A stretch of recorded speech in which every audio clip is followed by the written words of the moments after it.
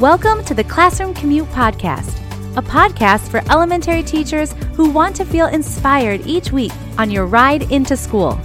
I'm your host, Rachel, and my goal is to give you simple and actionable 21st century teaching strategies that you can take into your classroom to spark the love of learning in your students.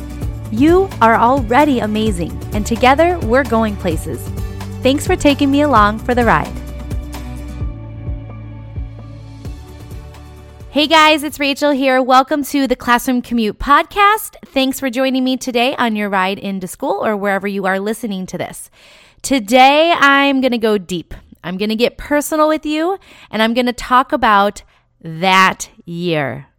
And what do I mean by that year? I mean that year where nothing went right, where I dreaded going into school every single day, and I rejoiced on the last day of school. Like literally rejoiced, shut the door when the last student left, and cheered with my co-teacher. Have you had that year before? Are you in that year right now? If you are, you'll get through it. And today we're going to talk about how to survive a really difficult school year. So let me paint you a picture because I really want you to understand exactly how tough this year was for me. Here we go. It was the first day of school.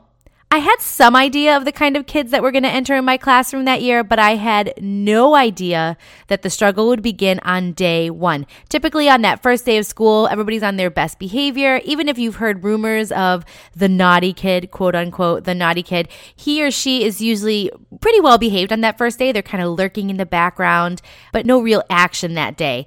Except for this year, that year that I had the worst year ever. I was in an integrated fourth grade classroom. I had 23 students and 4 adults. And I had a small classroom, so that was a really tight fit for 23 students and 4 adults. I was working alongside a special education teacher who actually was a long-term sub hired, I think, a few days before school started for the regular teacher that was on maternity leave. And thank the Lord, she was amazing and she was along for the ride because she and I, we had to hold on tight that year. And on top of that, so we had my special education teacher, myself, and 2 of my students had one-on-one aides. So there were 4 adults in the classroom in addition to the 23 very active students. And many of the students in my classroom had emotional behavior disorders, IEPs, 504s. There was a lot going on. And many of the kids that were placed in my classroom just really were not in the right space. They did not have the support that they needed. They needed more than what could be provided in an integrated classroom. And many of the students, whether or not they had any special support or not, were reading way below grade level. And I mean way below grade level. There were, though, a handful of really well-behaved students that were reading on grade level. And unfortunately, those students got caught in the crossfire more than once. It was really, really rough. I'm painting a really grim picture, but it doesn't really get much better, I'm afraid to say. By the end of the first day of school, I had 1 kid had punched another kid and 3 other ones were in the principal's office. So that is the start of my school year. It was, to say the least, the worst school year ever. Now, before you turn me off and say, why would I want to hear about your horrible school year? There is good news. I survived. I survived the worst school year ever, and I lived to tell about it. And I'm going to tell you how you can do the same. Does this sound like a year that you are having right now? Have you been in that situation before? And if you haven't, oh, you will. We all have that year. And you know what else? You will survive too.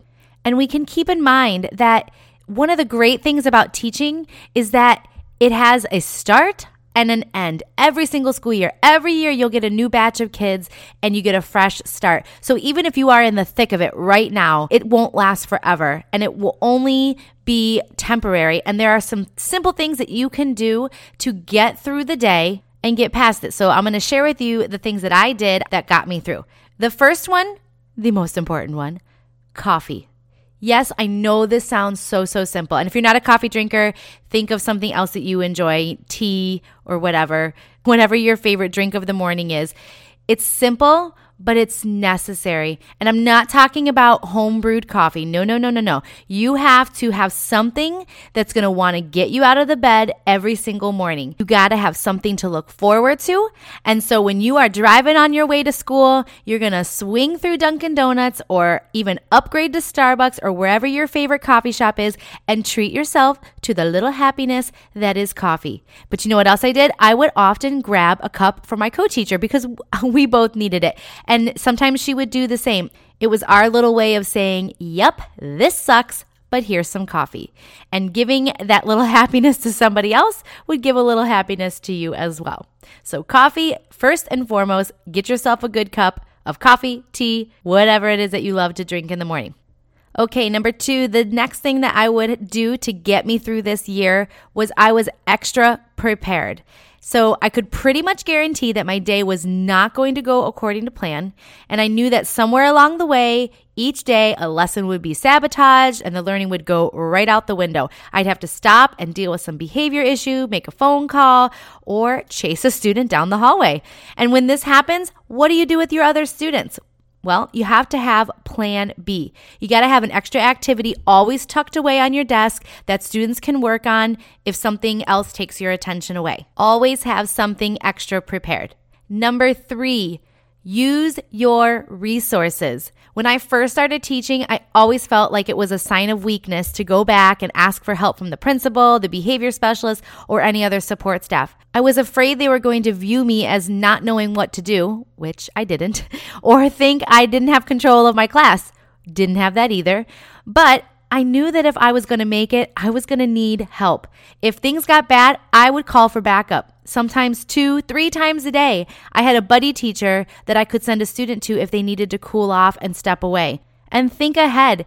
Reach out to another teacher ahead of time and say, hey, if I need you, can I call you?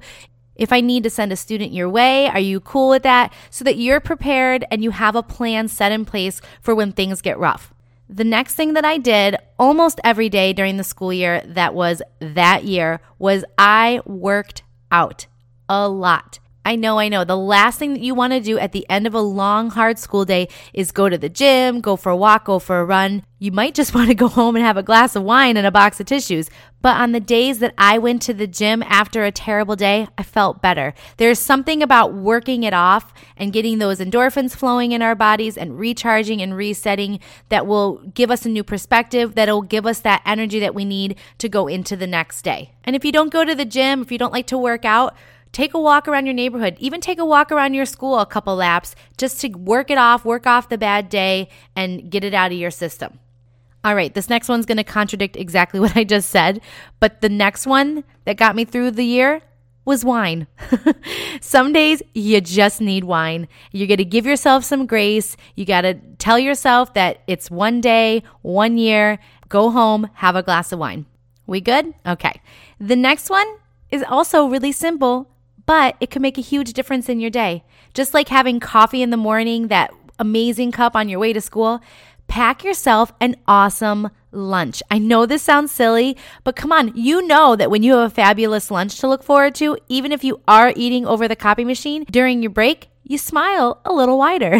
Pack something really good that you're going to be excited about, because the worst thing is when you drop your kids off and you're like, ugh, now I just got to go back to my classroom and eat my stupid peanut butter and jelly sandwich, and you don't have anything to look forward to even in your break. So give yourself a good lunch, something that's healthy, that's going to fuel you for the rest of the day, and make it a good one. And with that said, on a side note, eat lunch with somebody who's positive. Don't go in the teacher's lounge if you know they're just going to be in there gossiping and complaining and whining about this, that, and the other thing. You have to surround yourself with positive people, especially, you have to do it all the time, but especially on those years that you are already struggling to make it through the day.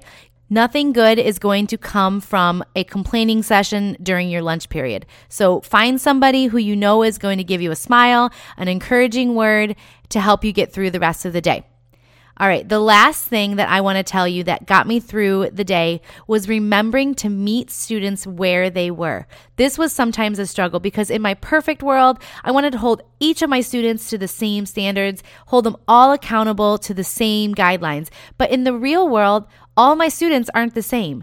And a student who is struggling at home or at school cannot be taught and expected to do the same as a student who is coming from a happy home and doesn't struggle at school. So you have to meet students where they are. And sometimes that means having a behavior plan that's unique to them, which is really hard for me especially. And I know many of you may feel the same way, that you feel that if you are giving somebody a different behavior plan, that you're bending the rules for them. And that's just not true. You have to meet students where they are and sometimes even let something slide, because calling a student out on every little thing just because you have certain expectations isn't going to make anybody feel better, and it's certainly not going to make your student behave better. So meet students where they are, not just academically, but behaviorally as well. And finally, one last thing to remember, when you're dealt with one of these years, you have to take it one day at a time. At the beginning of the school year, all I could think about was, oh my gosh, how am I going to make it till June? But you know what? That's not helpful. It's not helpful to think that far out if it's going to just only bring you to a negative place. If all you're thinking about is making it to the end of the school year, it's going to make for a very long year with your students. So what you need to do instead is to think about how you're going to make it to the end of the day. And all the things that we just talked about, you're going to have an awesome lunch. You're going to have coffee in the morning. You're going to sit with somebody at lunch that's going to have a positive impact on you. You're going to have extra resources prepared in case something comes up in your classroom. You're going to reach out to another teacher or to your principal or to a behavior specialist. You're going to go work out at the end of the day. You're going to have a glass of wine after you work out and just give yourself some grace. What are you going to do to make it to the end of that day? Not the end of the school year, not even the end of the week, that day. You have to focus on that moment. The truth is not every year is going to be sunshine and cupcakes, for sure. I'm sure I don't have to tell you that. But on the flip side, every year isn't going to be one of those years either. So when you do have one, because we all will, you proceed with caution and confidence, and you're going to see the light at the end of the tunnel. Because you know what? At the end of the tunnel is summer vacation. And then you get to start all over again with a fresh start. So I hope these words were encouraging to you today, especially if you are in one of those years. Thank you so much for tuning in, and you can find all the things that we talked about in the show notes today at classroomnook.com/podcast/2, the number 2. Take care. Have a great rest of your day. Bye-bye.